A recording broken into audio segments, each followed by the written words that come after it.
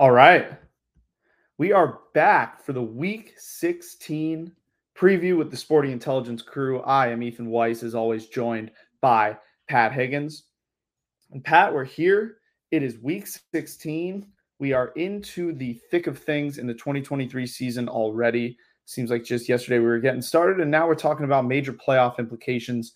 What have been your, big thoughts on the, 2023 NFL season through 15 weeks here?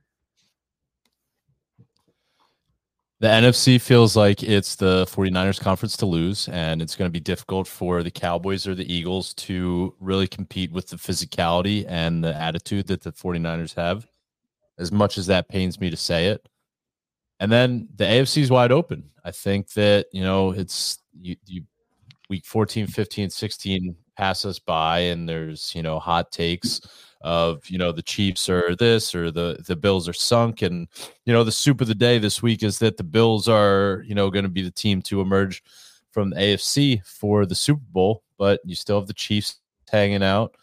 You got the Bills, obviously, and, who else is there? You have Baltimore that's, kind of deteriorating, via injuries on the offensive side of the ball, but they continue to win ugly, and it'll be interesting to see how they, match up with the 49ers on Christmas night. But it's looking like it's going to be a good race in the AFC postseason, and in the NFC, the Niners getting to the NFC Championship feels like a foregone conclusion.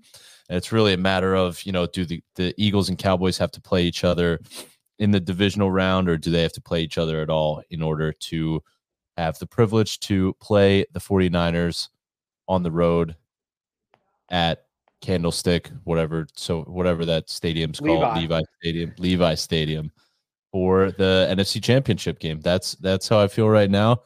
The sky's falling in Philly. The Eagles, you'd rather be 7-4 and then move to 10-4 than be 10-1 and move to 10-4 at this juncture of the season. Yep, absolutely. But they can't cover anyone, and Drew Lock made them pay. James Bradbury is not a very good quarterback at this point in his career and should not have any sort of responsibility with regard to having single coverage responsibilities at the outside. Got burned by the rookie. Yeah, no, I think it was a great throw season, though. To your point about the Niners, usually it feels like around this time we're talking about, the 3 or 4 teams in the league that have separated themselves from the pack, established themselves as the Super Bowl contenders, and or maybe Super Bowl favorites, I should say.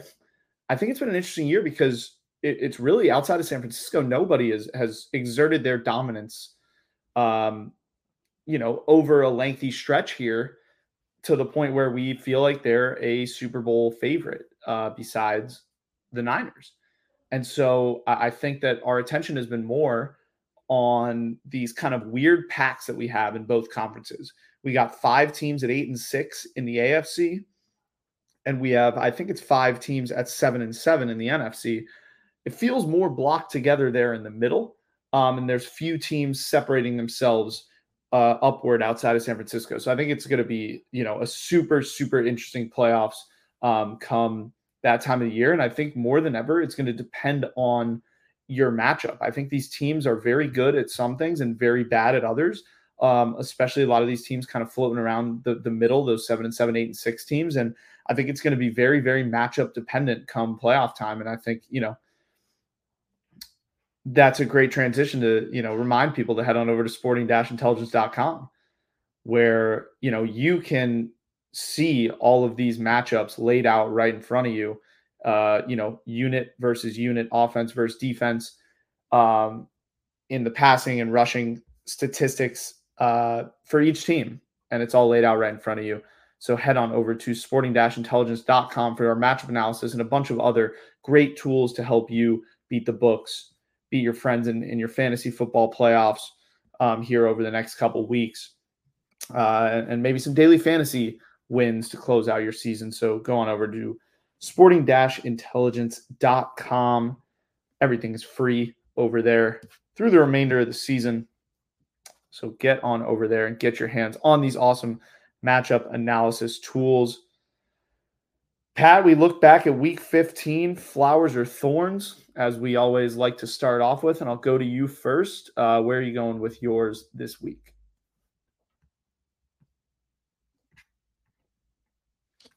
Yeah, my flowers, and these are beautiful, beautiful flowers, are going to Baker Mayfield following week 15, heading into week 16. Baker Mayfield led the Bucks to a 34-20 win on the road in Lambeau, hallowed NFL grounds.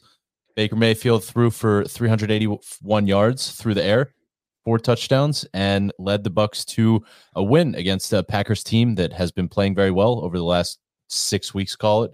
Jordan Love has sort of been rounding into form and didn't have the worst game. Exceeded his passing yard total, which we predicted on the show last week. I think he ended up with about 280 and change. But I'm happy for Baker Mayfield. The Bucks improved to 7-7 on the season.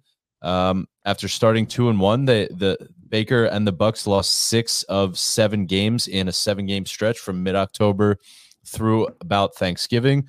But they have since bounced back over the last 3 weeks and won 3 straight to move back into playoff contention at 7-7. They're tied for the NFC South division lead. The rest of the way, they have the Jags, Saints, and Panthers, which, as of today, they're tied with the Saints at 7-7. And given that they play the Saints, they control their own destiny on the path to an NFC South title, given that they already beat the Saints earlier in the year. And, just at a higher level, Baker Mayfield, kind of is a guy who's been arrogant, has had a chip on his shoulder at points in his career for seemingly no reason. He was in a ton of commercials, kind of got chased out of Cleveland, had that year last year in Carolina where he, didn't have the greatest situation and, as a result, didn't play very well because of the environment in which he was. But similar to what Geno Smith went through last year, I think Baker's having a little bit of a career renaissance, this year in Tampa Bay. And you love to see it. Love to see people succeed. Love to see people make the most of their opportunities. And for that reason, my flowers are going this week to Baker Mayfield, 381 yards and 4 tutties at Lambeau. Yeah, let's stay on the positives here before we go to the negatives, because like you said, it's more fun to be positive. But Baker Mayfield is, one of those guys who gets bashed because he was the number 1 overall pick in the draft. And he just, that's a hard thing to live up to, right? You're brought in to kind of change a franchise, especially where he was getting drafted to the Browns. It wasn't a great cast around him, not great, history with that franchise recently. So, there was a lot on his shoulders and he was fine. He was a good player, but he wasn't great. And when you draft a quarterback at number 1 overall, you have to be great or you're going to be viewed as a disappointment. But, we're a few years removed from that now. He's kind of bounced around a little bit. He's found himself in this spot in Tampa Bay where he can just kind of play ball. And what Baker Mayfield is at the end of the day is he is a quarterback who can raise your team's floor. If you have Baker Mayfield at quarterback, you are probably not going to be completely terrible as long as you have decent pieces around him. So that's exactly what he's done for this Tampa Bay Buccaneers team is he has raised their floor on a week-to-week basis. They can have a great performance and win some games. I don't really see them as a Super Bowl contender per se, but they might be there in the playoffs. And, I don't know that you're necessarily looking at the Bucs as like a super easy matchup if you have to face them. He's going out there. He's throwing it around. The Bucs are trusting him to throw it, right? They were supposed to be terrible. They were picked to be one of the worst teams in the league entering this season. And they're sitting here at 7-7 with a, as you said, they control their own destiny for the playoffs. So big credit to Baker Mayfield for that, for sure. Yeah. Yeah, you nailed it. I think that I read a bunch of stuff earlier in the year where he's like been seen out with the players and like his offensive linemen and the guys around him, Mike Evans, Chris Godwin, etc. Like everybody loves him. So I'm happy for Baker. And look, he's a vibes guy. Shout out to Jonah, who our resident vibes guy when he subs in on the show here. Baker Mayfield, vibes guy, raises your floor. That's what it's all about. Could be hosting a playoff game in Tampa Bay. Maybe there's a play on words for like Baker Mayfield Bay or something. We're gonna have to workshop that. Tampa Baker, maybe. Oh, that's pretty good. Pretty good. All right, but Pat, sometimes, as much as we love being positive, we have to be negative. We have to be critical. And I'm going to be critical right now. I'm going with Thorns this week. And it is to the entirety of anyone who is anywhat involved with the Atlanta Falcons offense, because this was pathetic. An absolutely pathetic performance last week where you are fighting for your playoff lives. Last week, coming in at 6-7, and your schedule affords you the worst team in the league, whose defense is arguably the worst defense in the league, in the Carolina Panthers. Their defense entering week 15 ranked 29th in defensive efficiency, 28th in EPA per play allowed, 31st in red zone touchdown percentage allowed. They've been Swiss cheese. They're easy to score points on. And, they're, you look back at the box score here, and the scoreboard says 9-7. So you start to think, all right, let's try to give Atlanta the benefit of the doubt, right? Atlanta loves to run the ball. We know this, right? They love to pound the rock. So maybe the Carolina defense was just a good matchup, right? For Carolina, good rush defense. Wrong, Pat. Wrong. Carolina's defense entering week 15 was 23rd in rush yards per game allowed, 25th in rush yards per carry allowed. Carolina has only outgained yardage-wise their opponent 4 times this season. Okay, once was in a 27-13 blowout loss to the Colts, in which they had a bunch of turnovers. They were down 20-3 at half and started just slinging the ball. Indianapolis coasted to a victory.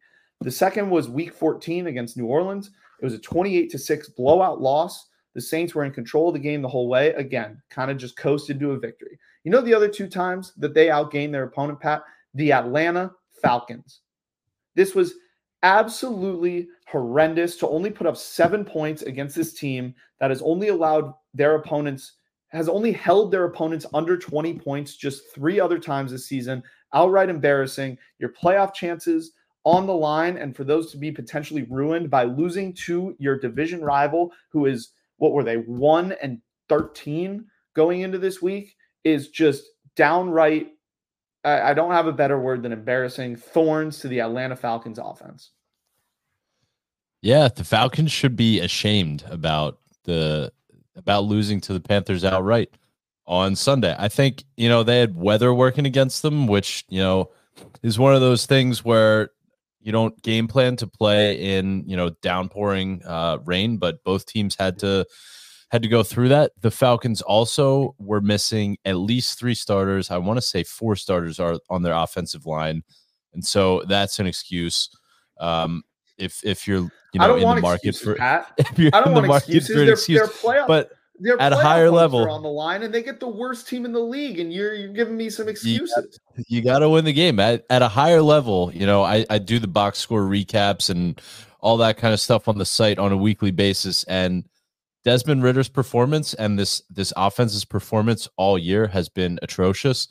And I think this is one of those cases where, you drafted Desmond Ridder in the 4th round, or, whatever mid round you got him in. And if you're an executive or the owner of the Falcons, you don't need another season. You've seen enough. I know it's difficult to play quarterback in the NFL, but Desmond Ridder is just he's not the guy. I don't think he's going to be the guy.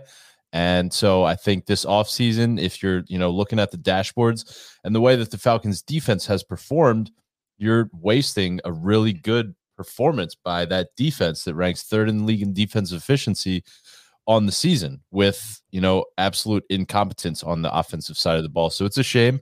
The NFC South has been wide open for the taking all season, given, the Bucs are at 7-7, tied for the lead and have a clear path to taking that division.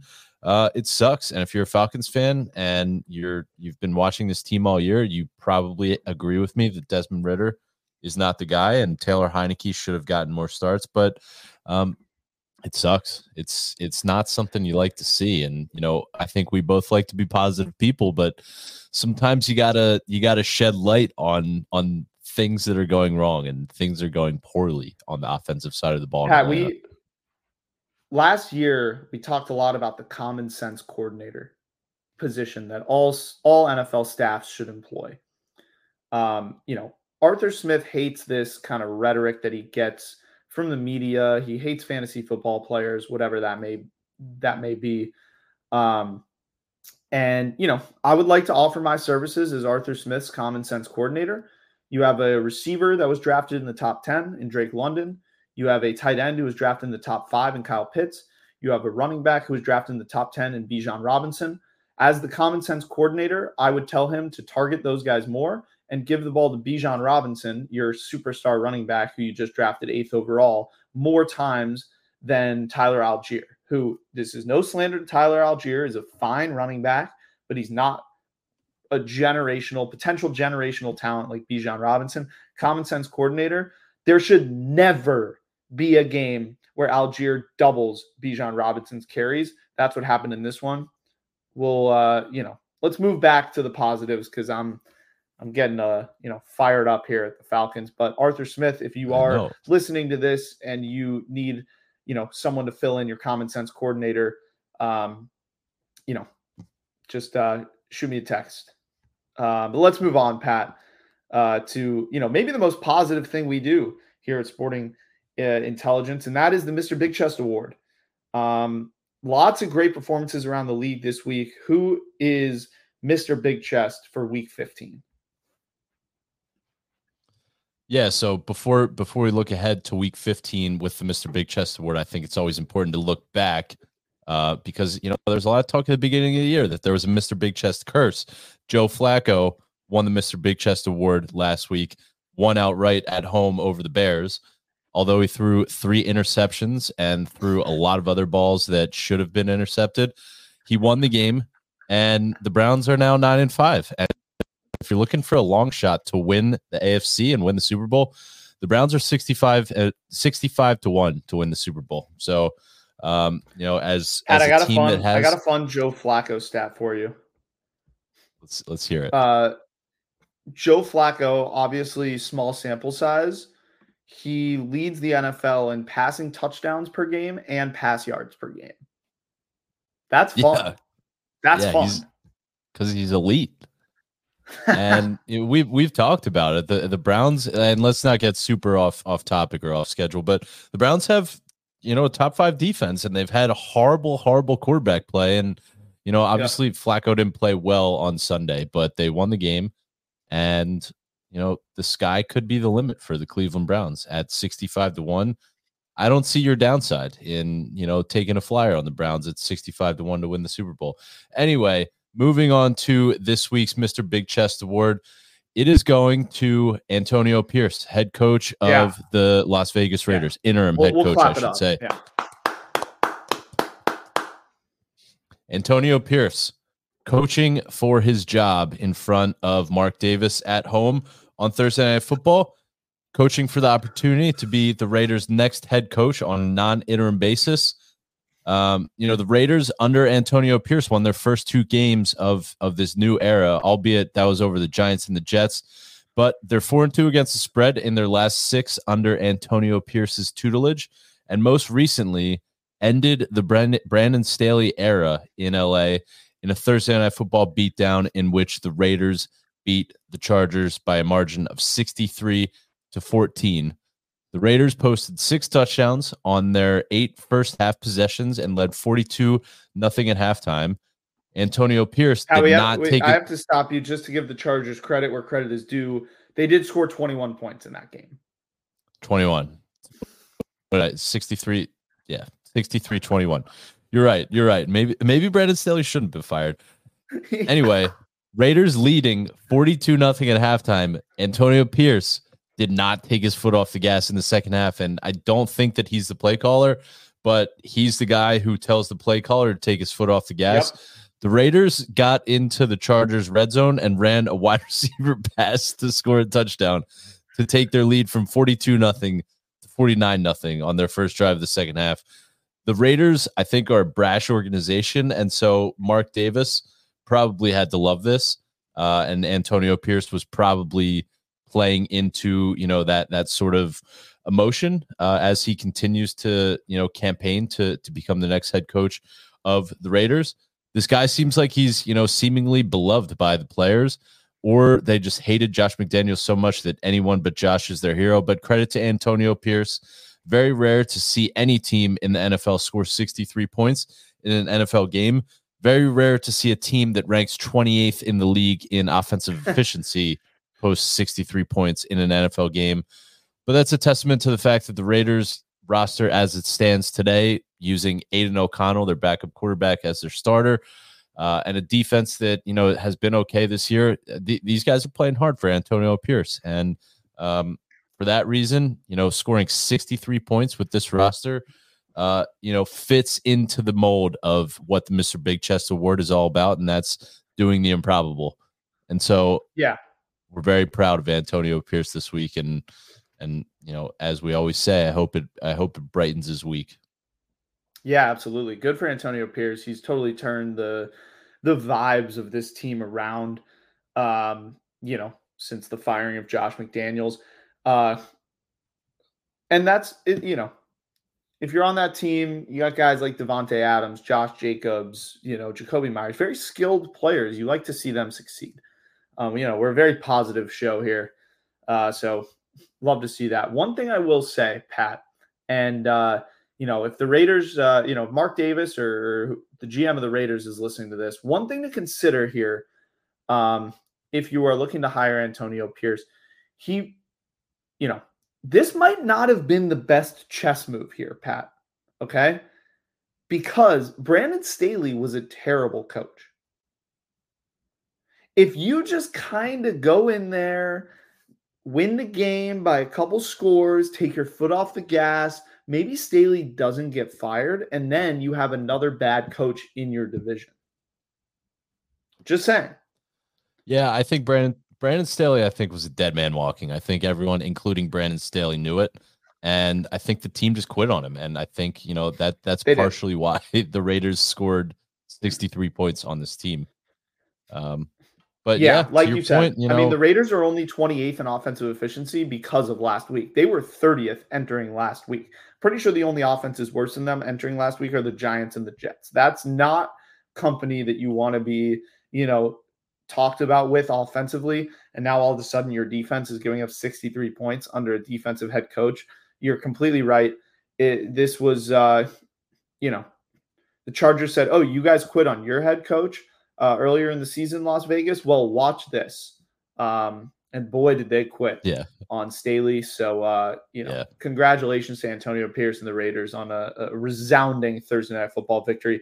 I do want to mention, there's only one Mr. Big Chest Award each week, but I do want to give a shout out to James Cook, who was 25 rushes for 179 yards and a touchdown, along with 42 yards and a touchdown receiving as well against the Dallas Cowboys. Big time performance in a primetime game. Or I guess that game was in the afternoon, not a primetime game, but boy, was he awesome in a really big spot against a really good Dallas team in a critical win for the Bills. So just a little shout out there to James Cook as well. Yeah. Mr. Big Chest Tangent Award. Yes, absolutely. Without further ado, belaboring the point here on, two AFC West teams that are probably irrelevant come playoff time. Let's move on to the Week 16 preview. We got some really intriguing matchups coming our way this week. As we discussed, lots of playoff implications on the line in a lot of these matchups. So we will start with what is being called by the Sporting Intelligence crew as the Week 16 Clinger Bowl, which features the Tampa Bay Buccaneers and, our flowerful Baker Mayfield hosting the Jacksonville Jaguars, as both of these Florida-based teams currently clinging to their division leads on a tiebreaker basis, with the Texans matching the Jaguars at 8-6 in the AFC South following Jacksonville's 3-game losing streak. The Buccaneers have taken the lead in the NFC South, matching the Saints at 7-7 in the midst of a 3-game surge. Tampa Bay favored by 1.5 at home, over under 43.5 in this one. Tampa Bay coming in at 15th in offensive efficiency, 13th in defensive efficiency. They face the Jags, who rank 23rd in offensive efficiency and 8th in defensive efficiency. The Tampa Bay offense has seen an uptick in rushing proficiency over the last 4 weeks. They remain overall a very average offense, 13th in offensive efficiency, as we mentioned. 13th in EPA per play. 14th in series conversion rate, 18th in yards per play, right in the middle of the pack. They are averaging 91.7 rush yards per game. That's 29th in the NFL. However, that's all the way up from 78 rushing yards per game entering week 12, which was dead last. So a significant improvement on that front for Tampa Bay.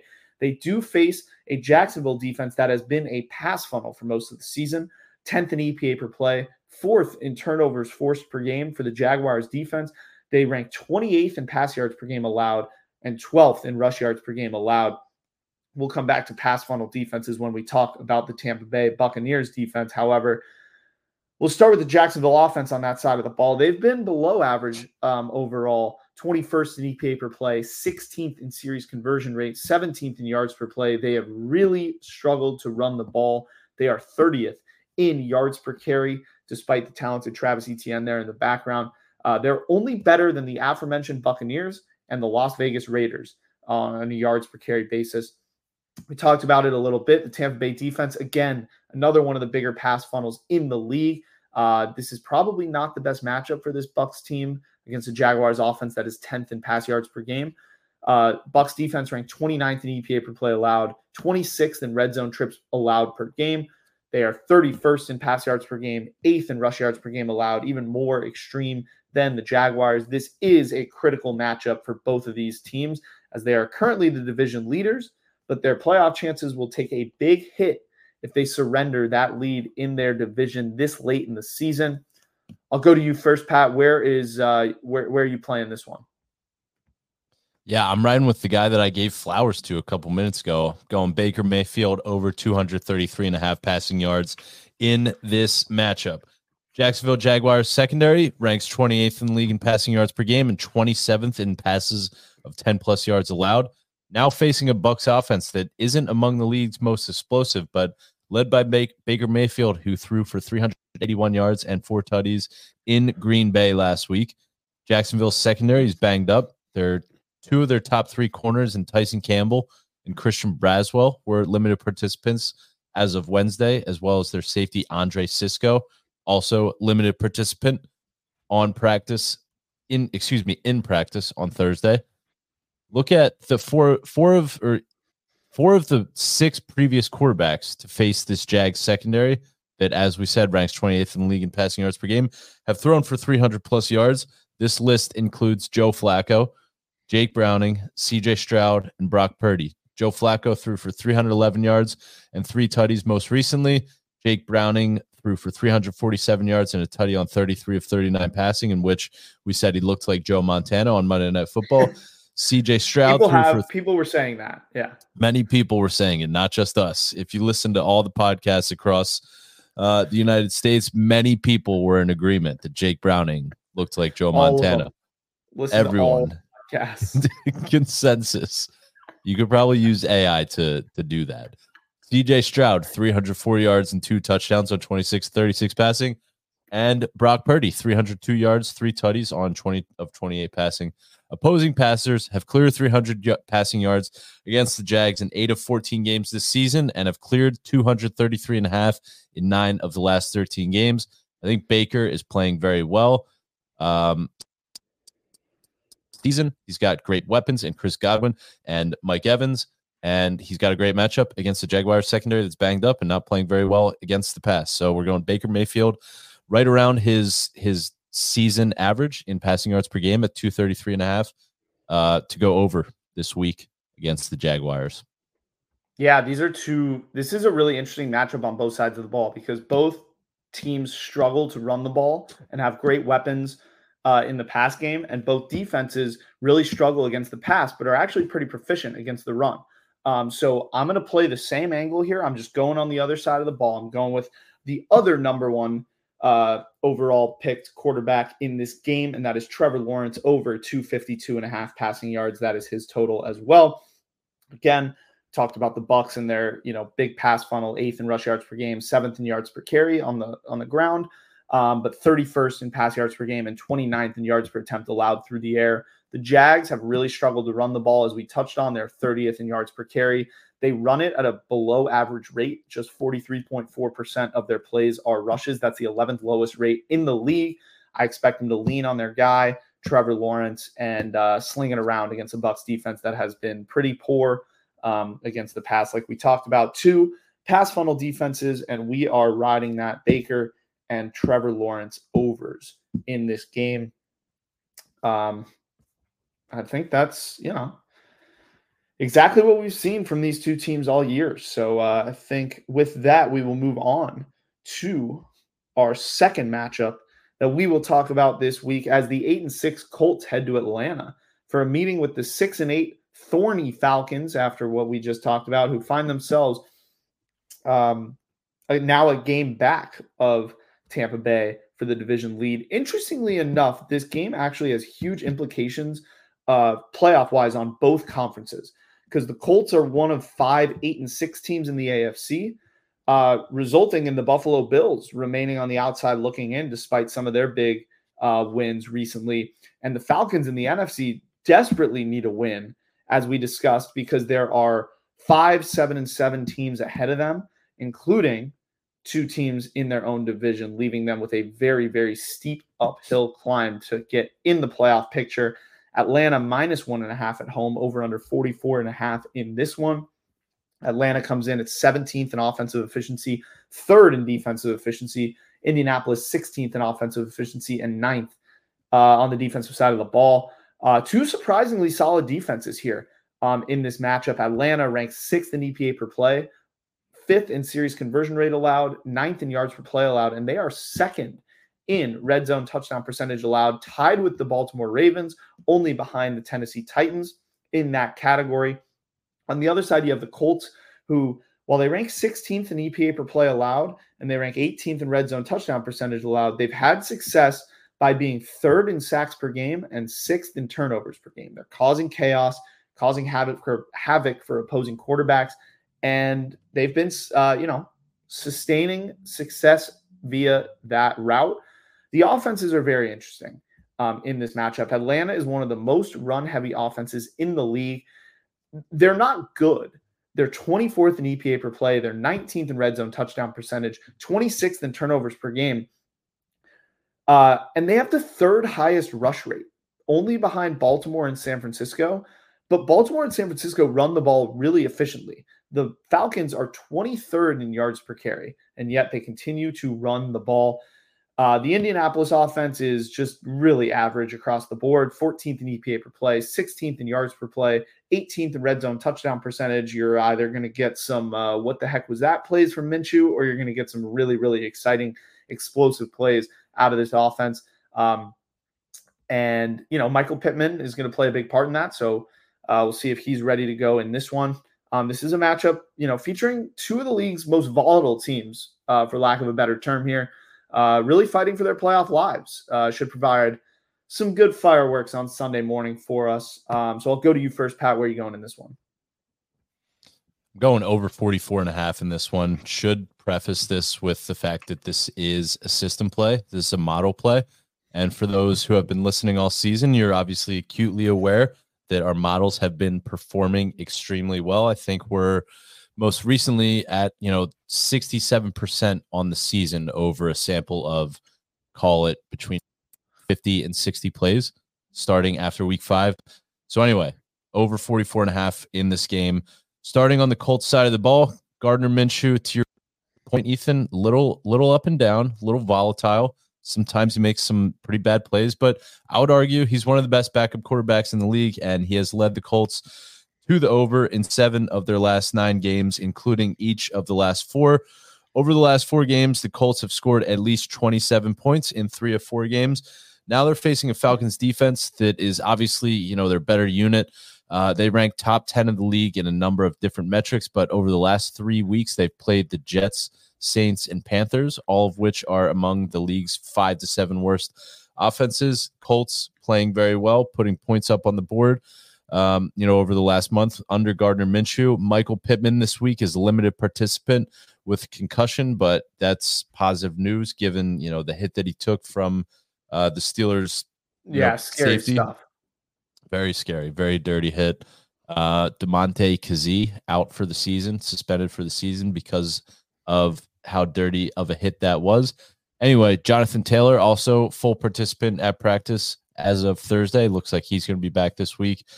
At the core, Desmond Ridder is out. I think Taylor Heineke might provide a little bit of a spark for this Falcons offense that, to your point, we talked about it at length earlier in the show, has a bunch of playmakers at skill positions in Bijan Robinson, Kyle Pitts, Drake London, and more. Two non-traditional opponents from different conferences, don't really know each other super well. I think that is a recipe for the over, and that you don't know the other team's tendencies as much as you do when there's, an intra-divisional battle. And, you combine that with the fact that this is a model play, and I'm riding over 44.5 in the Falcons Colts on Sunday. Yeah, I really like this spot, actually. It's a Colts defense that's been pretty mid, 18th in red zone touchdown percentage allowed, 16th in EPA per play allowed. Like they're kind of right around the middle, and they've had success by forcing turnovers and sacking the quarterback. But in this matchup, you have a Falcons offense that loves to run the ball and is going to take some of that pass rush for the Colts out of play just naturally by the way that they, script their offense. And outside of that, Indianapolis has been, prone to giving up some points. So, I like that side of the ball. And then the Falcons are a defense who you play who's on your schedule. I get that. And they've been great statistically. But a lot of those stats are propped up by the fact that they have played offenses like Carolina twice. They've played Jacksonville, who is not a great offense. They've played Washington, Tennessee, Minnesota without Kirk Cousins. They've played Arizona without Kyler Murray. New Orleans, who's been pretty bad with Derek Carr at the helm, and the Jets. Like, it's not necessarily a gauntlet of amazing quarterbacks that they've had to face. So a little bit of propped up defensive stats there.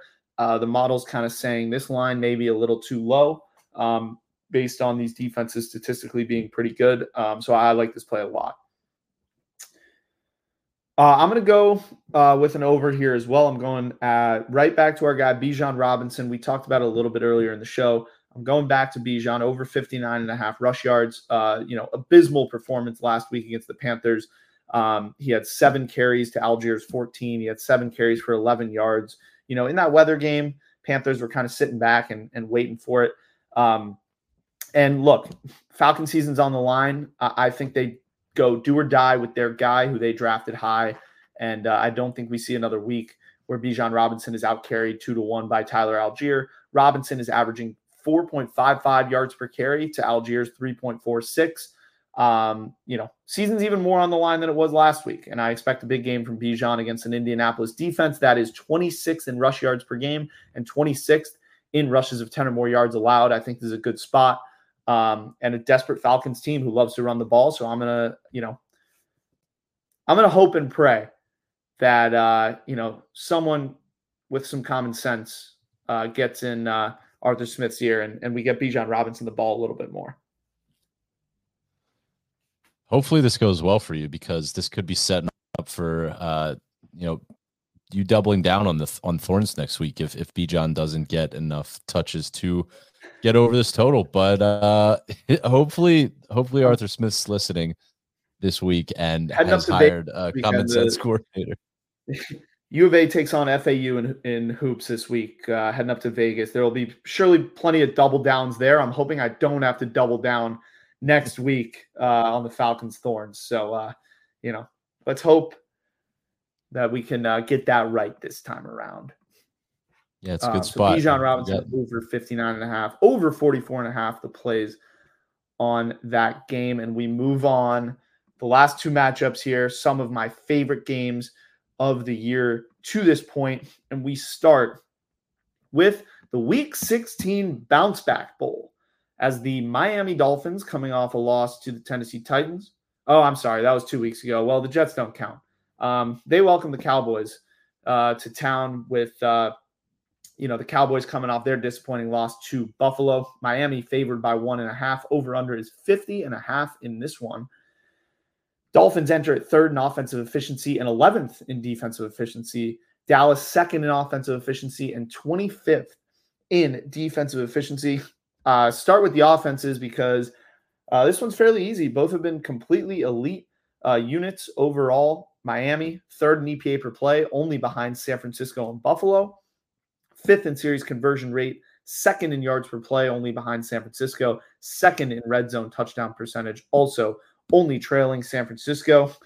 The Cowboys on the other side, fourth in EPA per play, third in series conversion rate, seventh in yards per play, first in red zone trips per game. The defenses on the other side have had very different paths recently. The Miami defense has greatly improved since the return of Jalen Ramsey. They now rank seventh in EPA per play allowed, eighth in series conversion rate allowed, fourth in yards per play allowed. The red zone defense is still a concern, just 26th in red zone touchdown percentage allowed.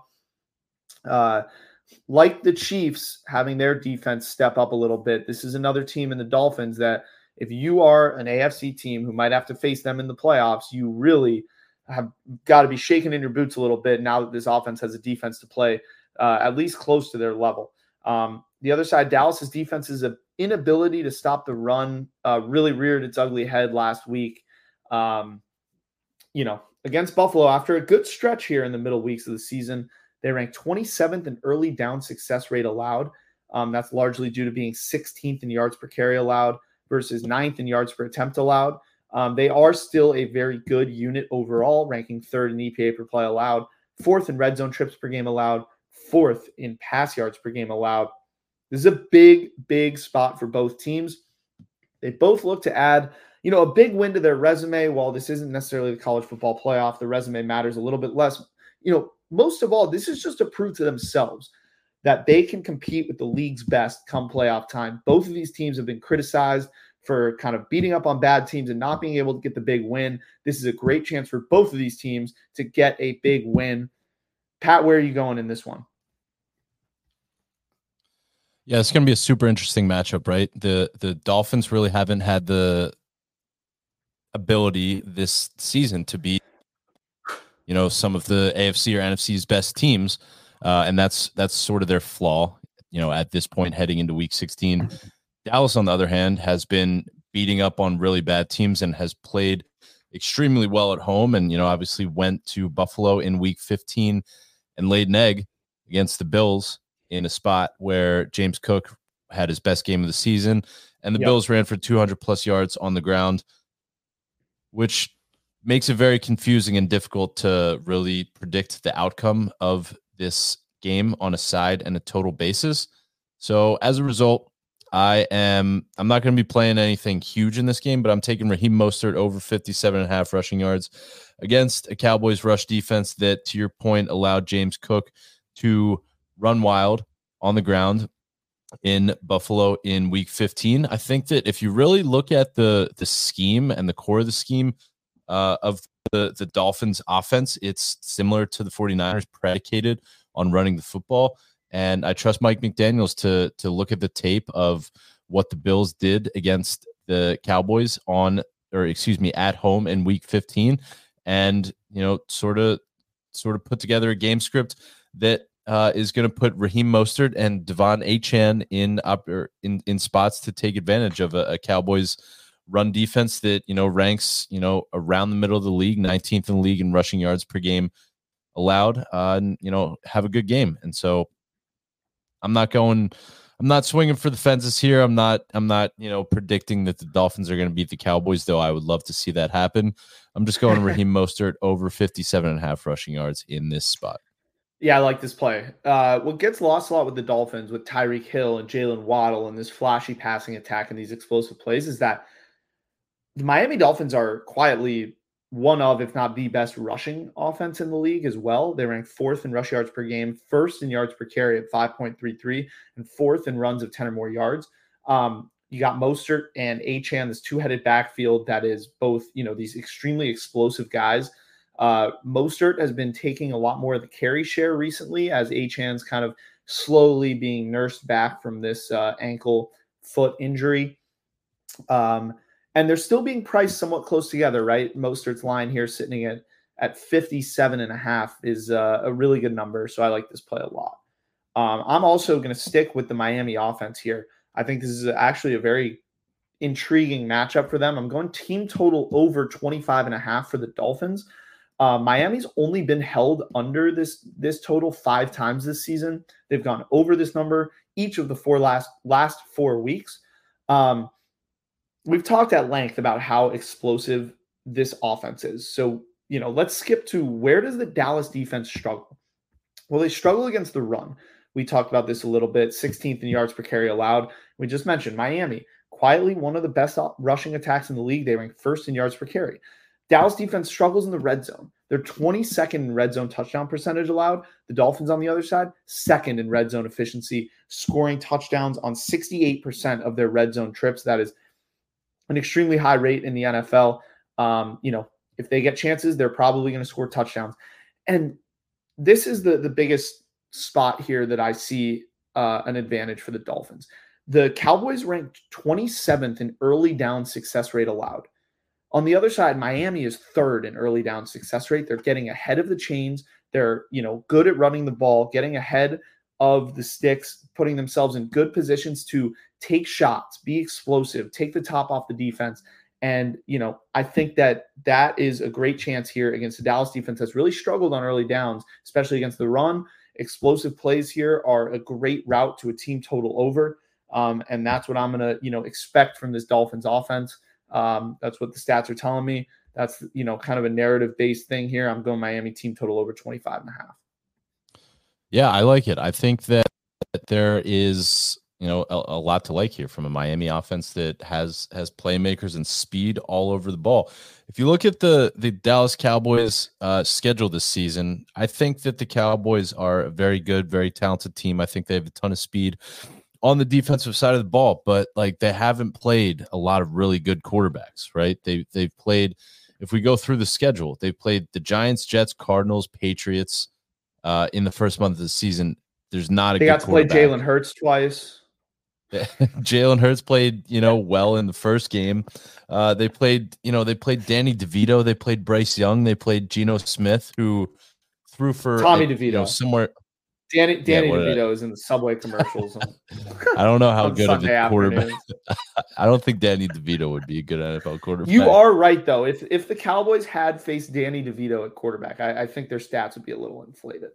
Yeah, but so anyway, they haven't played a really high caliber offense that is comparable to what the Miami Dolphins had aside from the 49ers. Yeah, exactly. When they played that, I was going to say the only really offense that's somewhat on that level is this Miami team, or San Francisco, excuse me. And when they played them, it didn't go so well. So I think this is good. This is a good matchup for the Dolphins. These have been the best two teams at home all year. Dallas first in home point differential, Miami second. Both teams a little bit worse on the road. Dallas 14th in away point differential, Miami 9th. Miami gets the home field advantage here, and that's been big for both these teams. And I think they're going to be a little bit more comfortable. I'm going to stay away from the side, but I like Miami to score some points. Yep, me too. Like it a lot. All right, on to our last matchup that we will discuss in the Week 16 preview, and that is this Monday night football matchup. It's our nightcap. 3 Christmas Day games. And in this last game of the week, we will feature the San Francisco 49ers hosting the Baltimore Ravens for just the third matchup between these teams since Super Bowl 47, of which the home team has won both of the previous 2. Another potential Super Bowl matchup here, as both of these teams currently hold the number 1 seeds in their respective conferences. San Francisco favored by 5.5 at Levi's Stadium, formerly known as Candlestick Park. Over under 46.5 in this one. Baltimore enters at 10th in offensive efficiency and first in defensive efficiency, taking that crown after last week's performance from their division rival, Cleveland Browns. San Francisco entering at first in offensive efficiency, 6th in defensive efficiency. These are definitively 2 of the most well-rounded teams in the league, starting with the defenses. Baltimore, 2nd in EPA per play allowed, like I mentioned, only behind the Cleveland Browns. 1st in yards per play allowed, 3rd in series conversion rate allowed, only behind Cleveland and the New York Jets. San Francisco, on the other side, defensively, 5th in EPA per play allowed, 1st in red zone trips per game allowed, 1st in turnovers forced per game. Absolutely electrifying, explosive defense. The offenses have also both been excellent for these teams. Baltimore, 8th in EPA per play, 8th in series conversion rate, 5th in yards per play, 10th in red zone touchdown percentage. All of these key metrics that we talk about on a week-by-week basis that are very important and telling of how an offense is doing. Both these teams succeed in both these areas. San Francisco, though, has just taken it to another level over the last couple of weeks. They've taken the top spot in our offensive efficiency metric from the Miami Dolphins offense that we just talked about. They now rank first in all 4 of those categories we just talked about: EPA per play, series conversion rate, yards per play, red zone touchdown percentage. Niners ranked first in all of those categories. Look, Pat, Santa delivered with this one on Christmas Day. A true Clash of the Titans potential Super Bowl matchup, and a matchup that hopefully can close out Week 16 with a bang. Pat, I think we're both in agreement on this play. I'll let you go first here. Baltimore, Niners, where are we going? Yeah, we're riding the over. This is a system play. This is a model play, but this is also, at its core, a matchup of 2 of the league's top 10 most efficient offenses. You touched on it on the rankings on both sides of the ball. The 49ers have one of the most efficient and explosive offenses in the league, first in the league in each of the following categories: offensive efficiency, EPA per play, series conversion rate, yards per play, yards per attempt in the passing game, red zone touchdown percentage. They are just balanced. They can run the ball. They can get the ball in the flat to Debo. They can put the ball over the top to Brandon Ayuk. They can find George Kittle up the seam. They are very good at moving the ball on the offensive side of the ball when they have possession. The Ravens are a little bit more ugly, but they, rank 10th in the league in offensive efficiency, 8th in EPA per play, 5th in yards per play. And I think that, they're going to have an opportunity to move the ball, and they're probably going to have to keep pace with a San Francisco offense that, as we mentioned, is extremely efficient. Niners 3-1 to the over in their last 4 games. To me, that's an indication that despite how, well their defense plays, their offense just continues to outperform expectations, which is, very difficult to do because I think everyone sort of expects a lot from their offense. And the Ravens on the other side of the ball are scoring nearly 32 points per game over the last 7 weeks. I think that, it should not be ignored that we have 2 of the league's top 6 defenses on the field, but I just think that there's a lot of explosive plays to be had on both sides of the ball for either of these offenses. And at 46.5, that's a good number. Riding with the model, riding with 2 of the league's most efficient offenses, going head-to-head Christmas night over 46.5. Yeah, Pat, you touched on it. That's exactly what this fraud or not model is kind of built to do. It's, we acknowledge that there are 2 great defenses on the field, but we also acknowledge that the market may have pushed this line a little bit too far down because of those 2 great defenses being on the field. That's what we have here. We're at 46.5, right below our key number 47. This is a great spot to play this. Yes, the defenses are great. Yes, primetime game. Unders have been hitting at a historic rate this year. But great offense has historically beat great defense, and that's what we have here. San Francisco first in offensive efficiency, Baltimore 10th. Both teams top 10 in EPA per play, series conversion rate, red zone touchdown percentage. They're moving the ball with explosives. They're moving the chains, getting first downs, and they're scoring touchdowns when they get in scoring position. These are the number 2 and number 3 offenses in red zone trips per game, only behind the Dallas Cowboys that we just talked about. There should be scoring chances in this game despite the strength of these defenses. My biggest concern in this one is actually San Francisco is 26th in offensive penalty yards per game. Baltimore 27th in offensive penalty yards per game. So putting your offenses behind the sticks could sometimes cause drives to stall. But I'm going to, stick to my guns here, ride the model. I'm going with the over with you on this one, 46.5 as we sit here Thursday night, right before Thursday Night Football here recording. But Pat, boy, what a week of football we have here. A lot of very, very intriguing, important matchups. Lots of playoff implications on the line. This should be a very exciting week. I remind our listeners once again, if you're still with us, thank you. And please head on over to sporting-intelligence.com and check out all of these great matchup analysis tools that we use to make our picks here on the pod, that we use on a week-to-week basis to break down these matchups, in context of offense versus defense for that upcoming week. Sporting-intelligence.com. Pat, I hope you and your family have a very happy holiday. I hope everyone listening has a very happy holidays, and we will see you next time.